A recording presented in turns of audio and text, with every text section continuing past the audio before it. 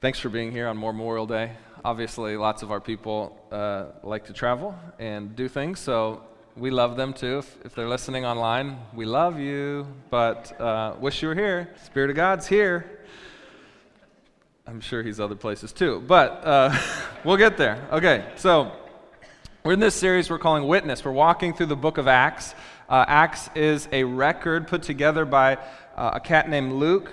Luke, who was a traveling companion of the Apostle Paul, amongst other things. He was also a medical doctor, and he went for a wealthy friend of his who funded his investigation of the first 30 years of the Jesus movement. And in the book of Acts, we have recorded for us highlights from that first 30 years, parts of the story that Luke wanted us to know about, because he thought for other people it would be good that they understood what God was doing in the early church. And so that's what we've been studying, the book of Acts. And we're calling our series Witness, because what we see in the book of Acts is that the disciples of Jesus, those who walk with him, they come to see who Jesus is, the power that he has.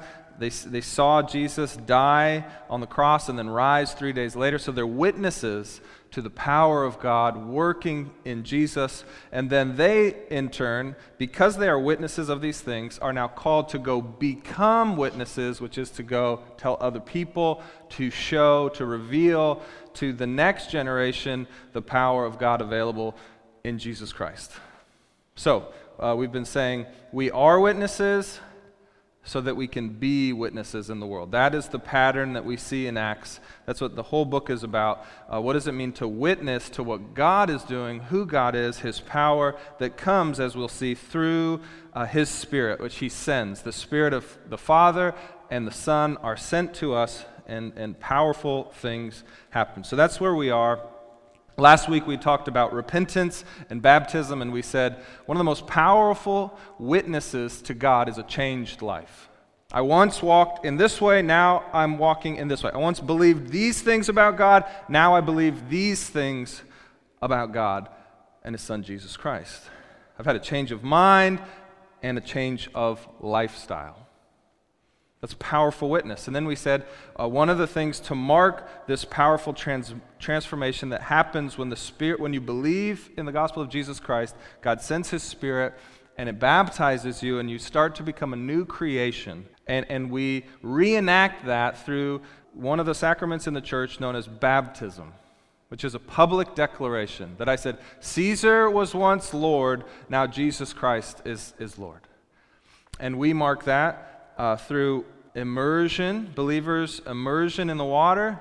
I die with Christ, my sin dies with Christ, and then we raise them up out of the water, say, to walk in newness of life, empowered by the Holy Spirit to a new world that's now open to us because we have freedom and the power of God living with us. And that sort of public declaration, that sort of public commitment, that sort of a public cry is so rare in our world.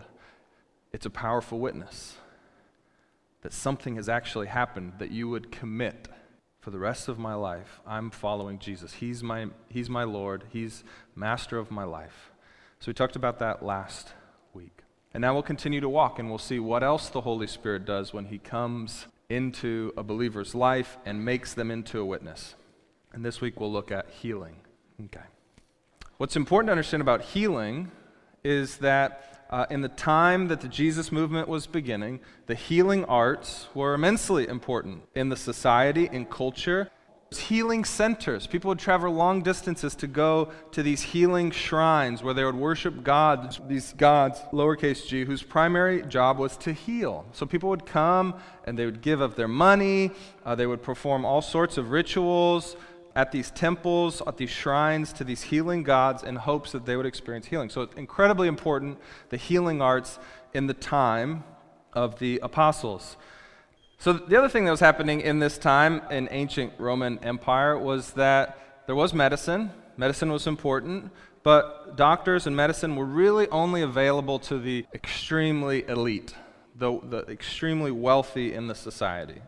But it was important, and there were doctors, and we obviously see that medicine was important, and people are trying to, through trial and error, figure out how to harness nature to create healing.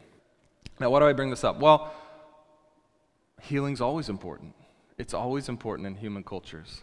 People always care about it. And today, the healing arts are still immensely important in our culture. If you were just in Google Maps and you just Googled healing, hundreds of places around the Seattle area would pop up. Healing centers of all kinds, all shapes and sizes of healing centers that you could go to that advertise, we will help you with healing. I mean, you just have to walk into any coffee shop. When you go, I always like to go into coffee shops. I like to see what's on the wall, what people are advertising. And what you'll see is lots of options for different ways to receive healing. And obviously, we know this, we live in a medical age. Medicine is creating all new types of technologies. We're discovering all sorts of things, and medicine heals as well. And we believe in our healers, our doctors and nurses and things in our society. It's abundantly clear that people are looking for healing, and they're looking for it in a variety of ways. And so the question we want to ask is, what does Christianity teach or promise or offer in regards to this important thing that people at all times and in all places have desired? Is there healing available through God? Or do we just say, we can help spiritual healing, we can help you understand the mind of God, but we cannot speak to physical, tangible healing in the world today. You're going to have to look somewhere else. That's the question. What does the Bible say? Well, I think it's informative to understand that 25% of the Gospels, that's the 4 books of the Bible that recount the life, teaching, death, and resurrection of Jesus, 25% of the Gospel are records of healing miracles. 25%. It's also important to understand that the name Jesus, the Hebrew which that comes from, means Savior. Now, the Greek word that we translate Savior is sozo, and sozo has 2 meanings. One, to save, and the second is to heal. I don't think that's an accident. Jesus saves and heals. The Old Testament understanding of God was also that He is a healer. Lots of scriptures, lots of prayers accounted God heal your people, heal the land. In Exodus 15:26 it says this, I am the Lord your healer. So it seems that God is a God that wants to heal. Jesus is a Savior who does heal. What else can we say?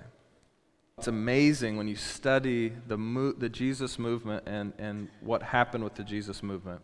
Healing is always a part. It's always an important part of what God is doing, even in the world today. And one of the things you realize is that God has always been working in and through people to understand nature and anatomy and biology and the chemistry of this world better so that we can bring real tangible benefit to the world. And so medicine and hospitals, that has always been Christians who are on the forefront, pushing, finding new ways in God's good creation to harness nature that we might experience healing, relief in our world. If you just read a history of hospitals, history of medicine, you cannot read that without seeing that it was Christians on the forefront, pushing it forward so that medicine and doctors weren't just available to the elite, weren't just available to the wealthy, but were available to the common man and woman. That was Christians. And I love medicine. I love it. I'm so thankful for medicine. Well, I've had several of these, but in 2013 I had a particularly large kidney stone. And if you've ever experienced kidney stones, you know that it's incredibly painful. If you haven't, drink lots of water. And I had a kidney stone that was so large that I couldn't pass it naturally. So for about a month, I just kept having these recurring episodes where the stone was trying to exit my body, and it wouldn't. Believe it or not, I had to have surgery. I'm telling you, without modern medicine, I don't know what I would have done. I probably still have the stone right now. I mean, thank God for modern medicine there was laser beams involved and all sorts of stuff that I don't understand. They broke it into a million pieces, and I'm feeling great today. I love medicine. I love medical workers. My wife is a nurse. I love my wife.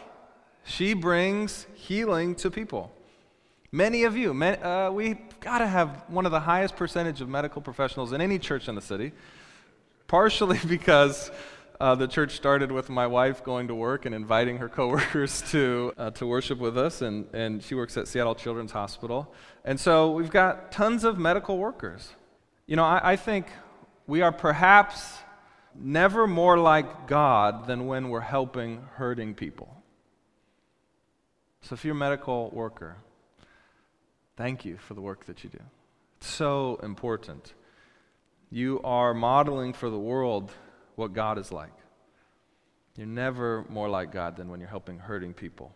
And that can go for those of us who know nothing. I mean, last week, I thought the pancreas and the prostate were the same thing. They both started with P. I just got it wrong. Thanks to Pastor Ryan. He corrected me. You know, I know nothing, so we need the help of professionals. Okay. And even when medicine can't find a problem, or even when there's an incurable disease, it's Christians who must be on the forefront of caring for hurting and dying people. We had a guy, Tyler Tate, who was a part of our church, and he left because he was going back to do his fellowship in palliative care, end-of-life care. So we want to help hurting people, even those who are hurting and dying. I think what we see generally in the history of Christianity is that healing and the gospel of Jesus Christ always are closely related. Now let's look at the early church, the first 30 years, and see what kind of healing is happening. Because we're trying to figure out, if somebody Googles healing today in Seattle, should churches pop up? Does healing happen in the church today? And so let's look at the early church and see what is happening. So if you've got your Bible, would you turn with me to Acts chapter 3, and we are going to look at an account. So let's read, starting in Acts chapter 3, verse 1. It says this, "Now Peter and John were going up to the temple at the hour of prayer." Peter and John are two of the apostles. They followed Jesus during his life and ministry, and they're prominent leaders in the early church.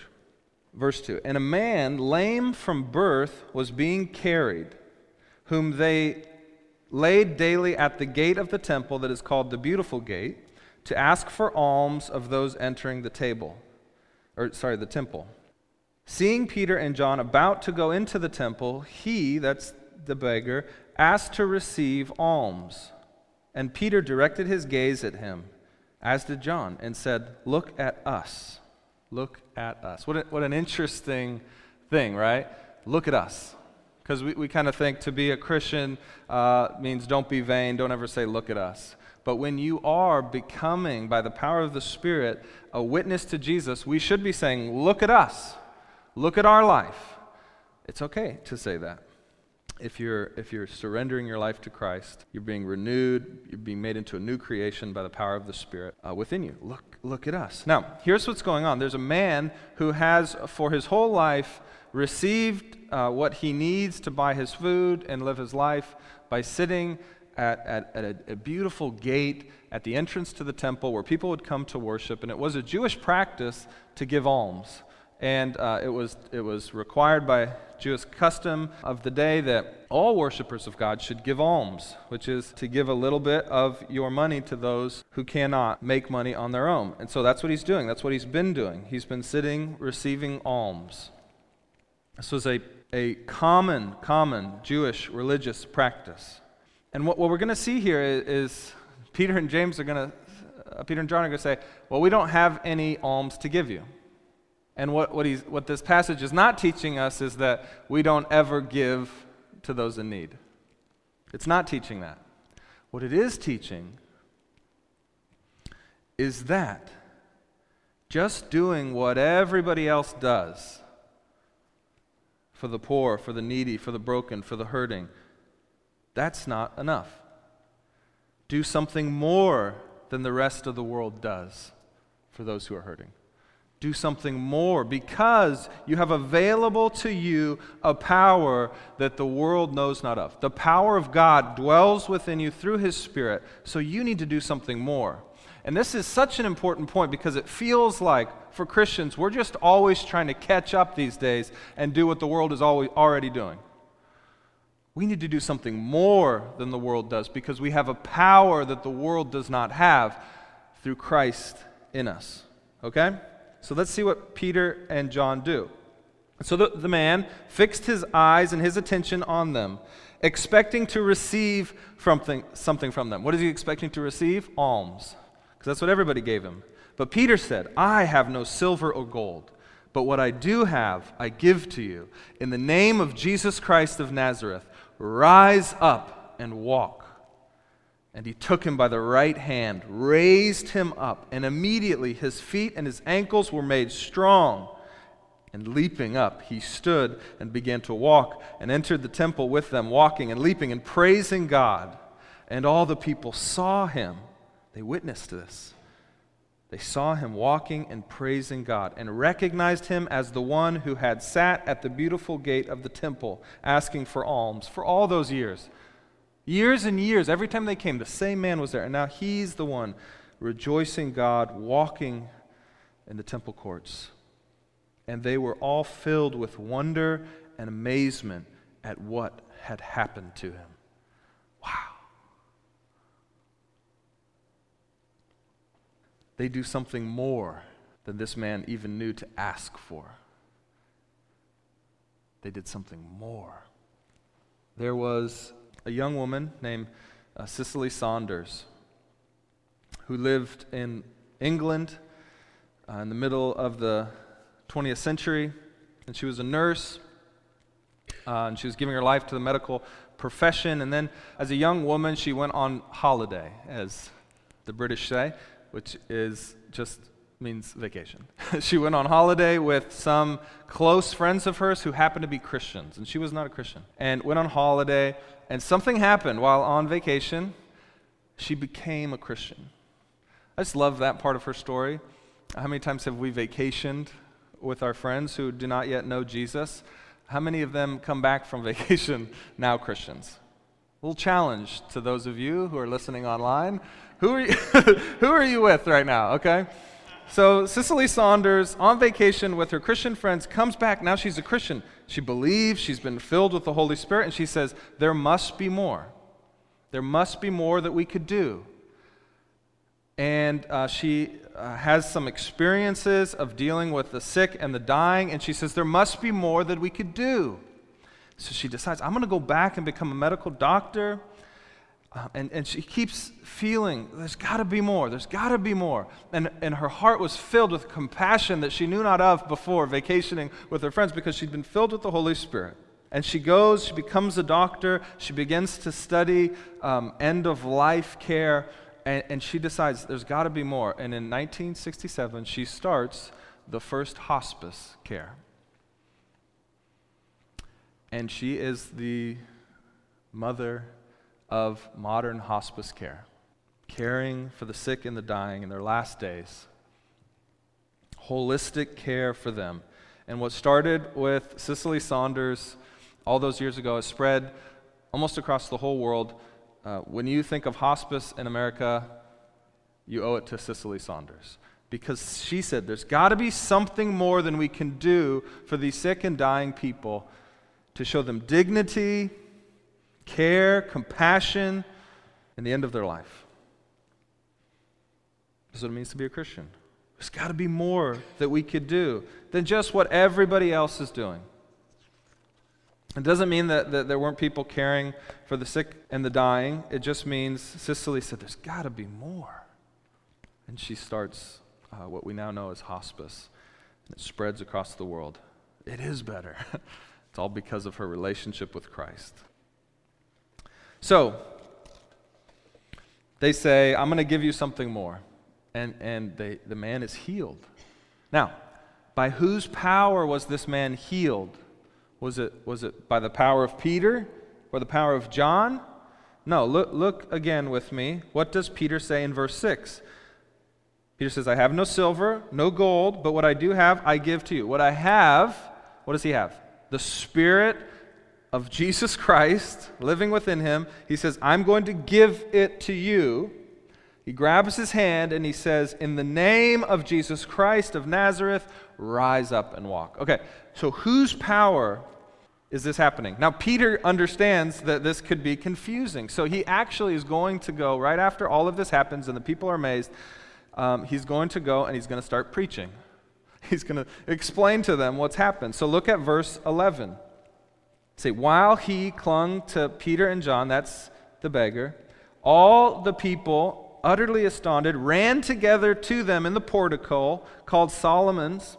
So it's this long colonnade where people would often gather and teach. And Peter, when he saw all these people coming to him, he addressed the people. He said, men and women of Israel, why do you wonder at this? And why do you stare at us? As though by our own power or our own piety we have made him walk. He's saying, of course it's not us. Verse 13. The God of Abraham, the God of Isaac, the God of Jacob, the God of our fathers, the God that you are here in the temple worshiping, glorified his servant Jesus, who you delivered over and denied in the presence of Pilate, when he had decided to release him. Pilate had wanted to release him, but the people said, no, crucify him. But you denied the holy and righteous one and asked for a murderer to be granted to you. And you killed the author of life. Jesus is the author of life. And you killed him.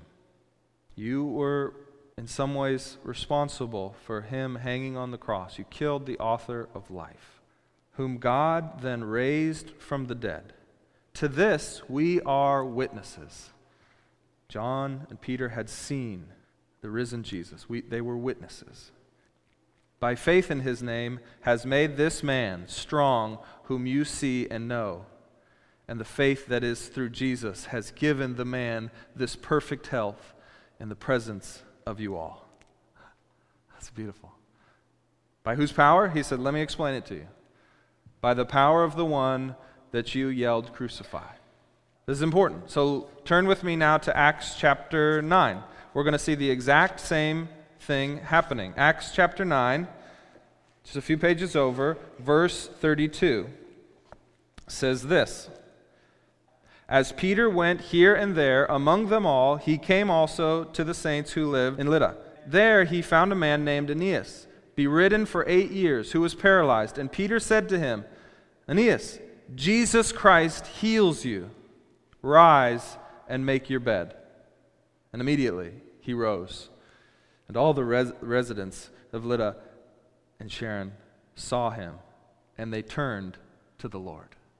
Remember, we talked about this last week. Repentance means they turned, which means that somebody explained to them the power that raised this man was the power of Jesus. And you have access to that same power through faith in Jesus Christ. And so they repented, they turned from their old way, they turned to Jesus, and they were saved because of the witness of this man being healed. Who raised him? Jesus Christ heals you, Peter says.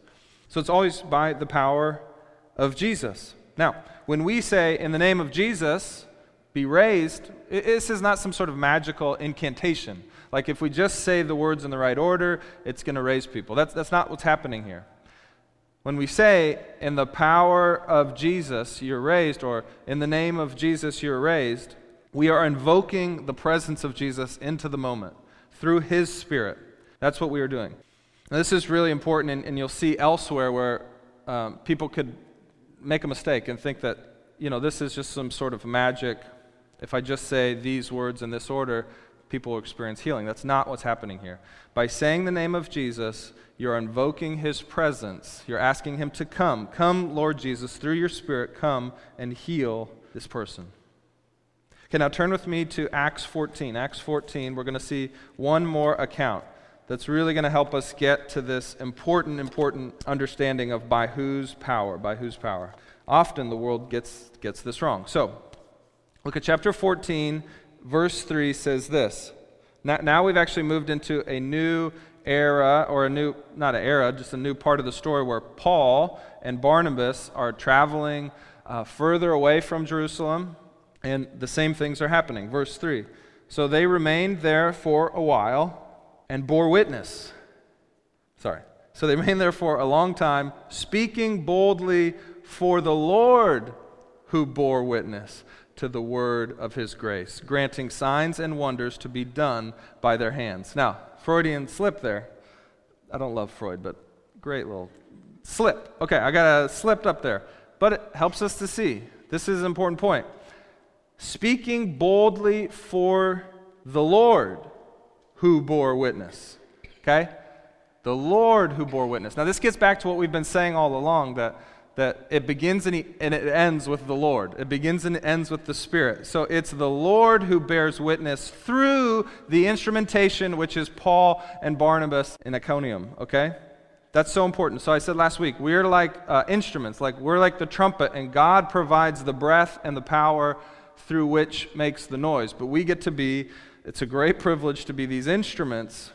Our hands and our feet become the instruments that God will use in healing. So that's what's happening here. Now we jump down to verse 8 in chapter 14.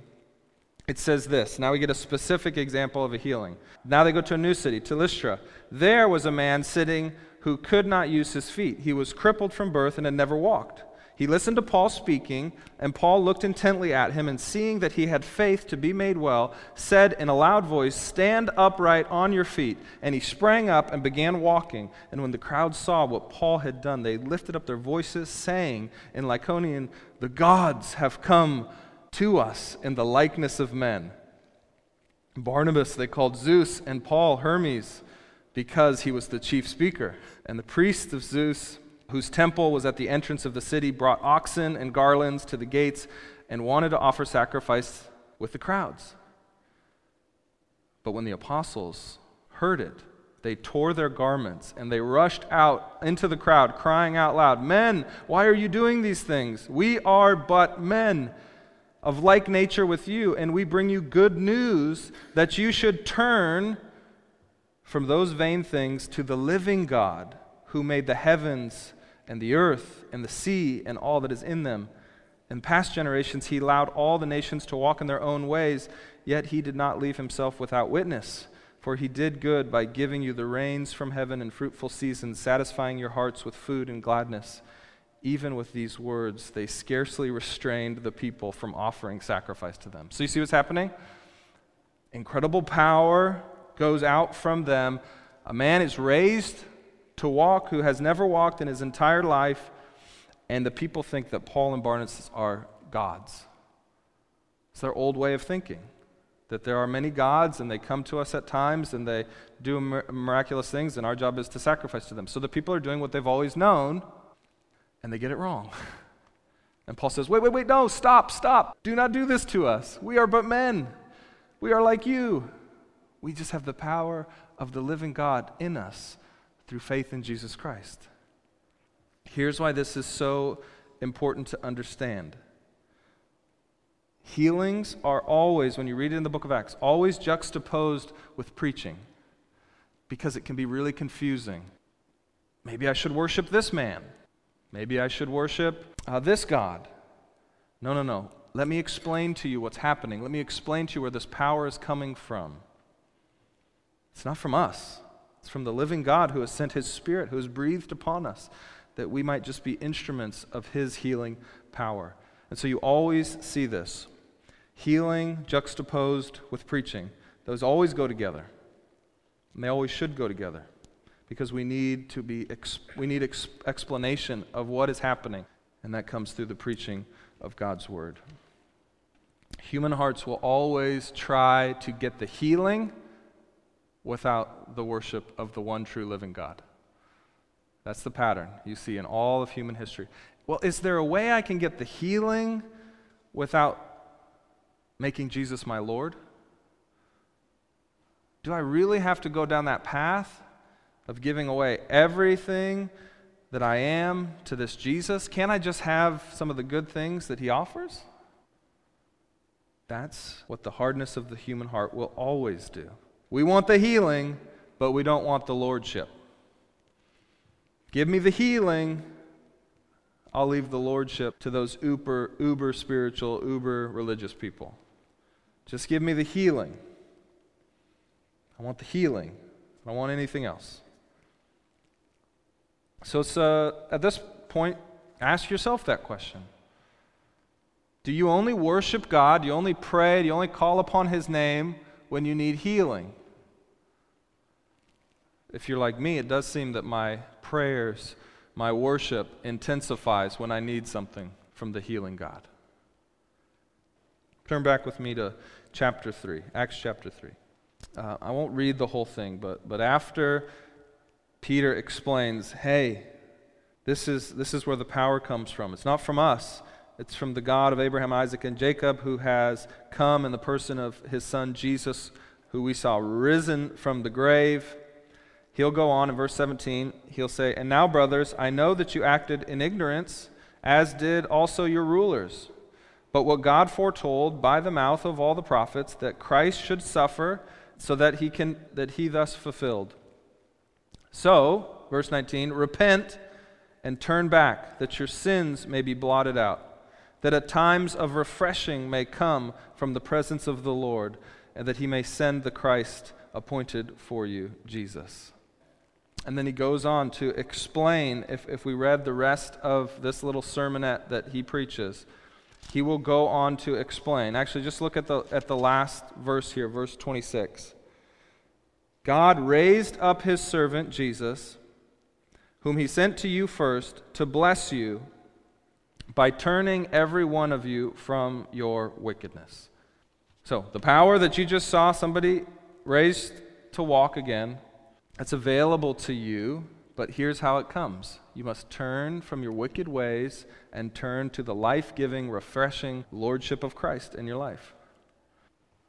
You say, well, why do you got to go there, Peter? Why do you got to get so serious about sin? Why can't we just give glory and praise to God that He has healed somebody? And this is really, really important if we're going to understand how healing always works in the Bible. And because I think it's how healing will work today, okay? Healing, like I said, is always juxtaposed with preaching, and preaching must always have belief in Jesus and repentance from your sin. They're so connected, and here's why. Healing isn't an end in and of itself. When we understand the plan of God and why He uses even the supernatural healings of Jesus and why He uses healings in the book of Acts, and I think why, as we'll see in a second, healing can still happen today in the church, is because it is a glimpse for us of a new and refreshing life that is possible in God's kingdom. Here's how it goes. In the past age, there was God, and His Spirit was available to individuals at specific times and for specific purposes. Now that Jesus Christ has come and poured out His Spirit, we're in the present age, in the age of the church, the Spirit is now for all Christians. And in a future age, Christ will return, and the full presence of God will be with His people at all times and in all places, and each and every person in the new kingdom, okay? So that's the progression of God's plan. So what you see in the Old Testament before Jesus came was some healings, because He did send His Spirit, but it was very limited, and it was usually for very specific, important people that they might do specific acts for the mission of God. Now in the present age, the age of the church, we see many healings done by the disciples. So much so that Luke often just records, and they did many signs and wonders. Many healings were performed in the name of Jesus, and it's not just for specific people so that they can perform the mission of God. It's for all people. The poor and the powerless, the lowly, can receive healing in Jesus' name. And the future age will come when all will be healed. There will be no tears. There will be no paralysis. There will be no illness. There will be no pain whatsoever. That's the kingdom come in full, okay? So in the past age, God was present, but because of the sin of the people, He had to remove Himself. Now, in the present age, God comes through Jesus Christ. He puts on our flesh and comes by the power of the Spirit. Jesus comes on to the scene, and then Jesus sends His Spirit on all Christians. And then in the future, God will be with us in full, okay? So why am I walking you through this? So to understand when the Spirit moves and somebody is healed in the book of Acts or today in the church, it's always to one, glorify Jesus Christ and the new age that he has inaugurated by his coming, by his death and his resurrection and ascending of the Spirit, and more importantly, to give us a foretaste, a glimpse into this future kingdom that is coming, that we might have longing and anticipation. So look with me right before this story of healing, at the very end of chapter 2, what we see is a beautiful picture of what was happening in the early church. Verse 2:42 says, "And they devoted themselves to the apostles' teaching, to the fellowship of the breaking of bread, and to the prayers, and awe came upon every soul. Many wonders and signs were being done through the apostles, and all who believed were together, and they had all things in common." So this is two layers of what's happening with this foretaste. And we'll come back and look at some of these elements later as they come out of the text in more detailed ways. But what always happens in the age of the church, in the present age, is that we have two new realities that we just get to glimpse. The first is that there's a new community. This is a collective body. The church is this new community, and they do things different. There's a kind of love amongst one another. There's a kind of sacrifice amongst one another. There's a kind of fellowship and relationship that's so uncommon in this world that gives us a glimpse into the life to come. That's the church. That's us. And then, the second thing is that we get glimpses of what an individual's physical body will be like in the future, which is we're experiencing these glimpses of healing that are happening. But it's never in full, which is to say, somebody says to you, well, I don't really know if I want to be in God's kingdom if it looks like the church. And then you always say, well, it's not exactly like the church. When we do it right, there's glimpses of it, but it's not in full. And so when we ask about, well, why aren't all Christians healed? Well, God is just giving us foretastes, glimpses. Somebody says, man, you just moved here. You're like, Seattle's so nice in May. 80 degrees. Be like, well, that's actually just a foretaste. There's probably about another month and a half where you could be in the 50s, it could be raining. But it is really nice here for 4 days in August. And so it's a foretaste, okay? That's what's happening with these healings. They are but a foretaste of what is to come in our personal, physical bodies. That's so important to say. The reason why healings happen in the Bible is that in the kingdom of God, it is not just a spiritual kingdom. It is a physical kingdom. Our bodies matter to God. He created them. The body and the soul are connected in ways that they cannot be separated. And so when we witness physical healing, it's a reminder that God cares about the whole person. He is bringing his kingdom in all aspects of life, physical, spiritual, regeneration of all things. But healings are not the kingdom. The kingdom of God is God's full personal presence reigning over and with his people.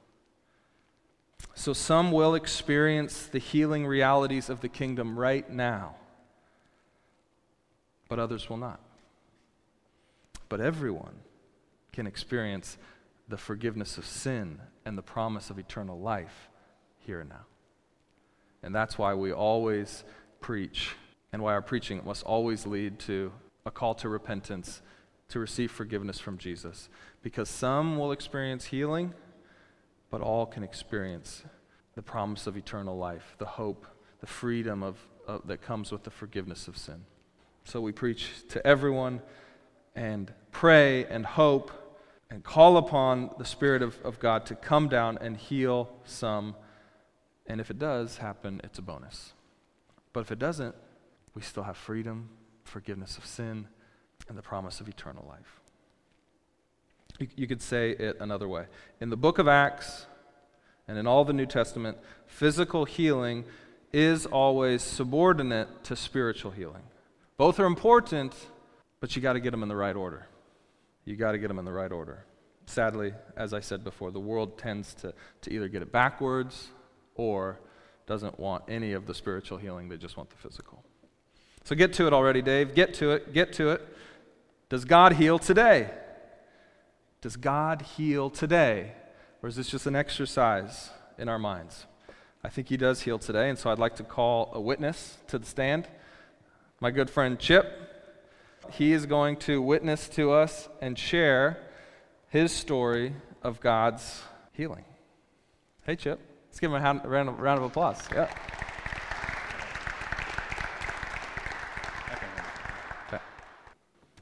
Yeah. So Dave asked me to talk.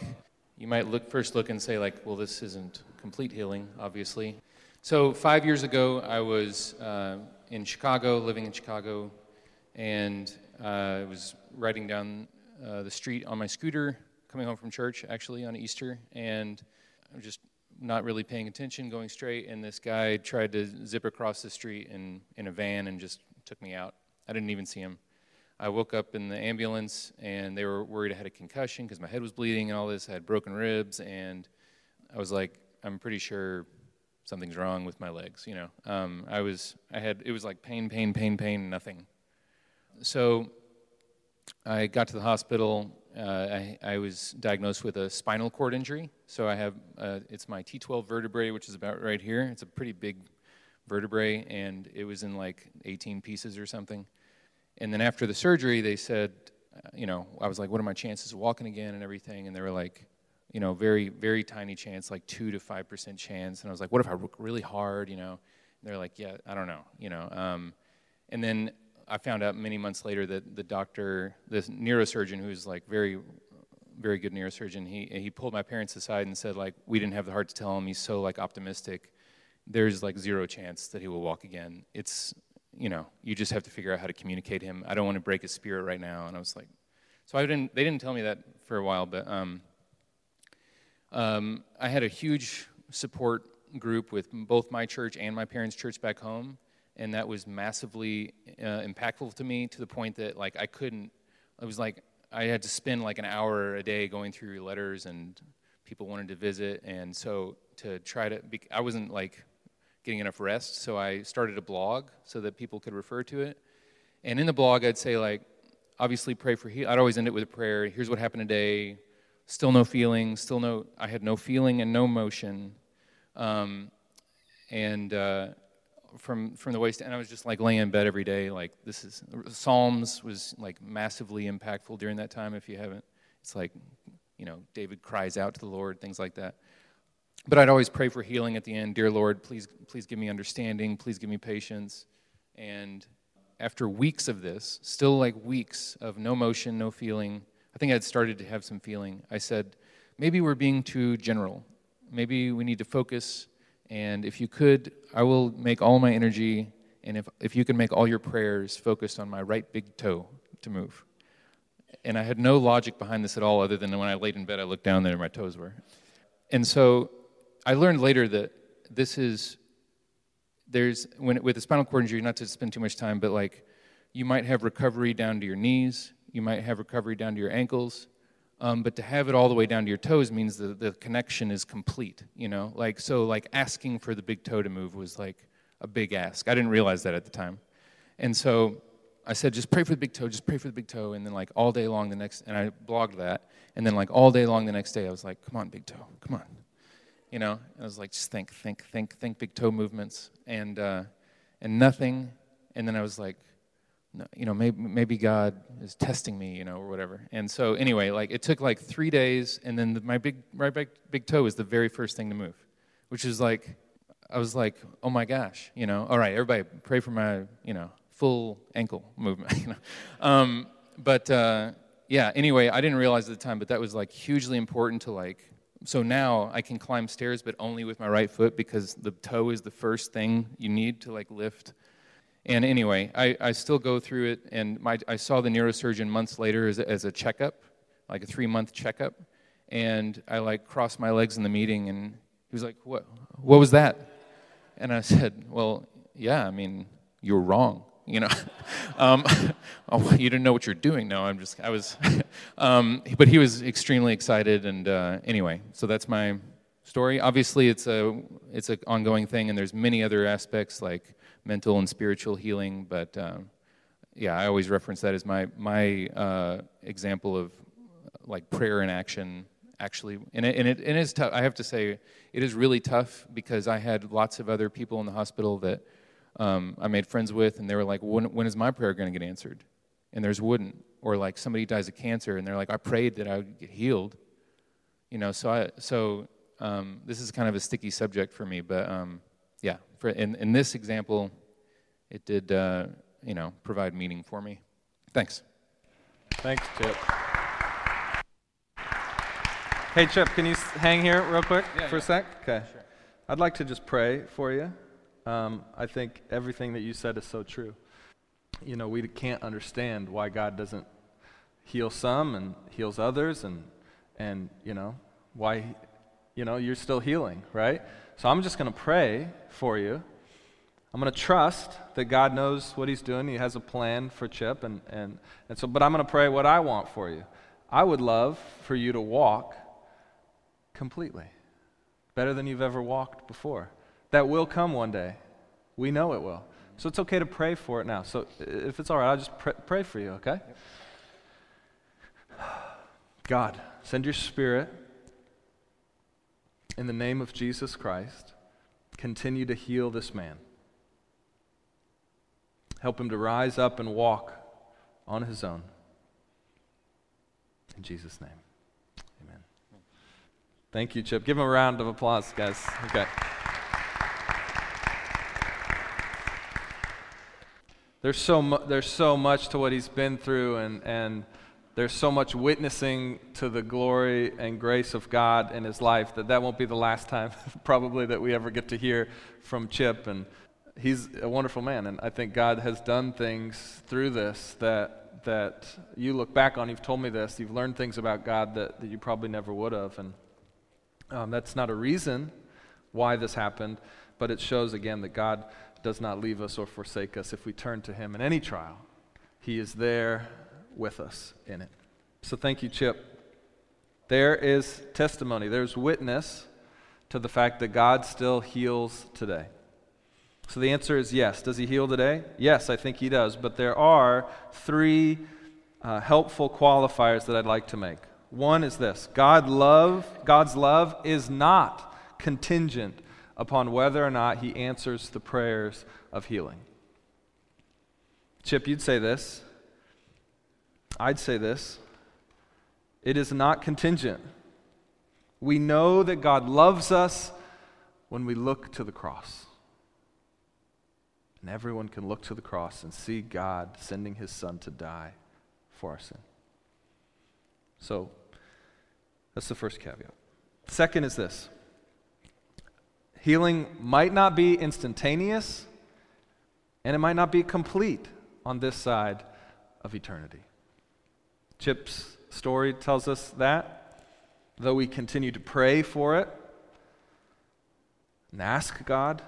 Jesus himself, in one of his healing miracles, he rubs his hands over a man's eyes and he says, "See?" And the man he says, "Can you see?" He says, "Well, now I see, but everything's blurry." And Jesus himself says, "Okay, let's pray again." And they pray a second time, and this time the man's full sight is revealed. So even Jesus prays, continues to pray.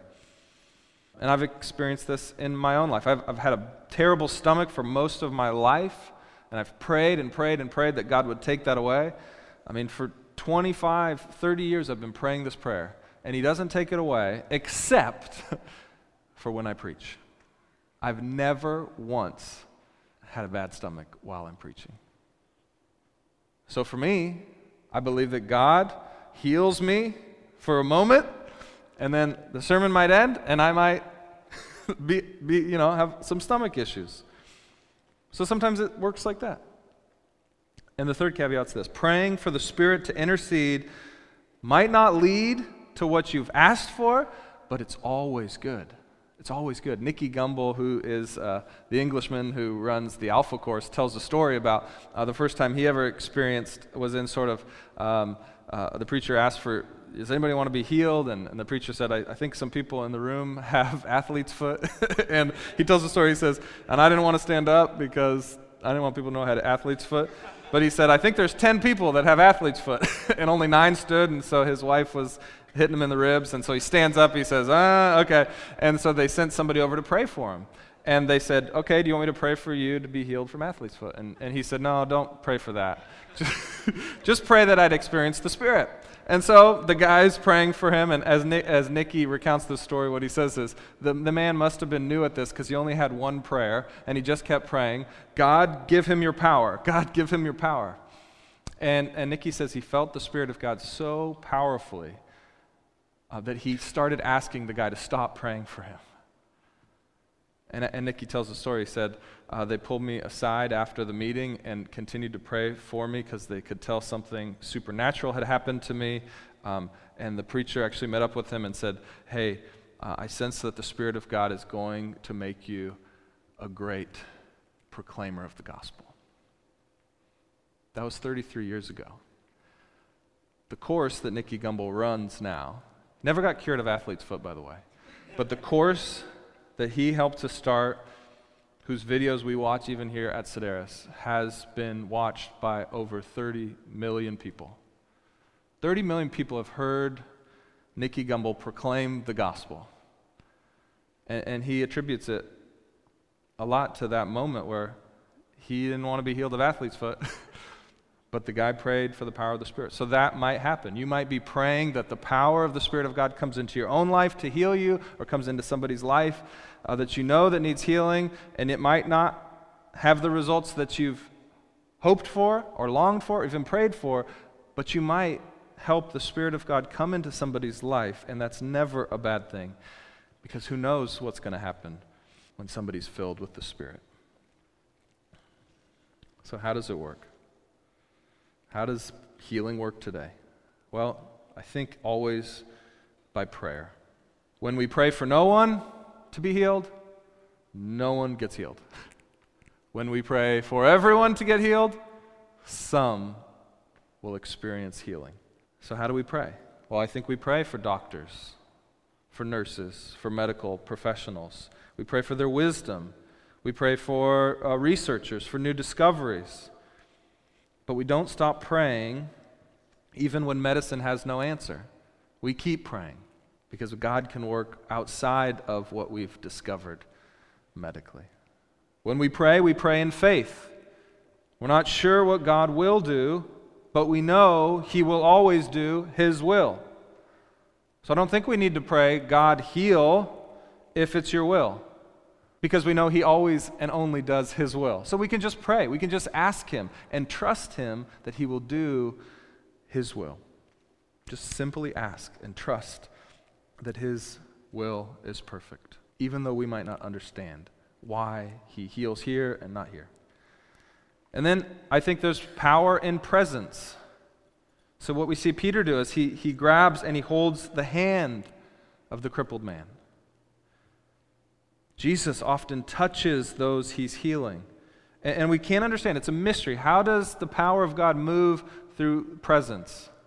But I think that it does. I think there's power in the personal presence. That's why Jesus came in human form. And that's actually why Jesus left and sits at the right hand of God and sends His Spirit to us. Because with Jesus, there was just one filled with the Spirit. And so He's could only be in one place at one time. Once He sends the Spirit, we, as the people of God, filled with the Spirit, can be in many places, at many times, taking the power of God to people by our personal presence. So if at all possible, if you know somebody that's sick, hurting, visit them in person. Pray with them in person. And then I would say make eye contact with them.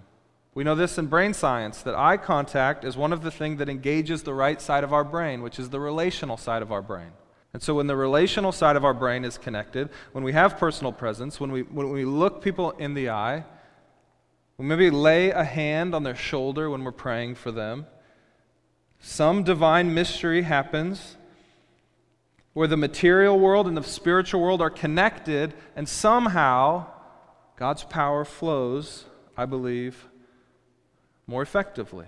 Again, I don't understand it, and that's not to say that you can't pray for somebody that you're not in the presence of physically, but I do think if you're able to be, There's power in that. And then we pray in Jesus' name. It's not by our own power, but we pray in Jesus' name. I mean, I want you to visualize it, picture it. Your hand's on someone's shoulder. You've looked them in the eye, and you might close your eyes to pray, but you're praying. I want you to think about praying the presence of Jesus into their life. His Spirit is in you, and I want you to pray that it goes out into the other person. The power of Jesus' Spirit. It's not magical incantation, but something spiritual is happening through the physical that we can actually pray the Spirit of God into a situation. And then keep visiting, keep praying, keep calling out, crying out for God. And I think what we'll begin to witness is healing happen. And when it happens, share about it. Tell stories about it. Don't chalk it up to coincidence. Don't give all the credit to medicine, because God's behind medicine too. Give credit where credit is due to God. You cannot give God too much credit for any healing that happens. He is the author of life. Anything that is living owes its credit to God. So give credit to God when you see it happening through the medical realm, through supernatural healings. Whatever it be, give credit to God. Give credit where credit is due. Is there anything else that we can do besides praying for supernatural healing? Well, of course. Like Cicely Saunders, we can become the most compassionate people on this earth. The history of the church is all about Christians being the most compassionate people around. Let's do all of these things. Let's be compassionate. Let's be those who don't run and flee when things get hard. Let's be the ones that are personally present with the sick and suffering, the hurting. Let's bring the presence of Christ to them. Let's pray for supernatural healing. Let's be the best medical professionals that we can be. Maybe if you are a nurse or a doctor or even a dentist, pray for your patients. Not out loud. Probably get in trouble for that. But you can pray in your heart. Chances are your hands are going to be on them. You're going to look them in the eye. It's okay to pray for them in your heart, that God would heal them. If you're not a medical professional, pray for medical professionals everywhere, researchers, that they find natural cures to things that are in God's world, new discoveries. And then pray and expect for God to circumvent our understanding and heal in miraculous ways. Always remembering that these are foretastes, glimpses into a better, fuller life that is to come. So do not forget to keep preaching the gospel day in and day out with your words and your deeds, helping people to see that these little glimpses that we get will come in full in the future by Jesus Christ, the author of salvation, the author of life, the author of all healing. Don't stop sharing the good news about Jesus, life, death, and resurrection. Let's pray. Father God, we're so in awe of your mighty power in this world, the power that we see witnessed in the early church, the power to heal, both spiritually and physically. We know that none of this you have to do, but that you choose to come and restore that which is broken, that which we broke, because you love us. God, I pray now that there might be some in the room who need healing, physical, emotional, psychological healing. God, I know that there's people in our church who need healing. Those who long to be pregnant that can't get pregnant. Those who have been fighting mental illness. God, heal your people. God, we pray powerfully in the name of Jesus Christ that you send your Spirit and heal in mighty ways. That you make old things new, that you start new creations, that you give us glimpses into the kingdom that is to come. By your Spirit, we pray expectantly that you can heal even here, even now, today. Help us to receive your Spirit, God, that it might restore us in every way, that we might trust your goodwill in our life, in your timing, knowing that you have given your Son, Jesus, to us already, to restore us, to give us freedom from our sin, to give us new, eternal life by the Spirit. It's in Jesus' name we pray all of this. Hear our hearts, God. Amen.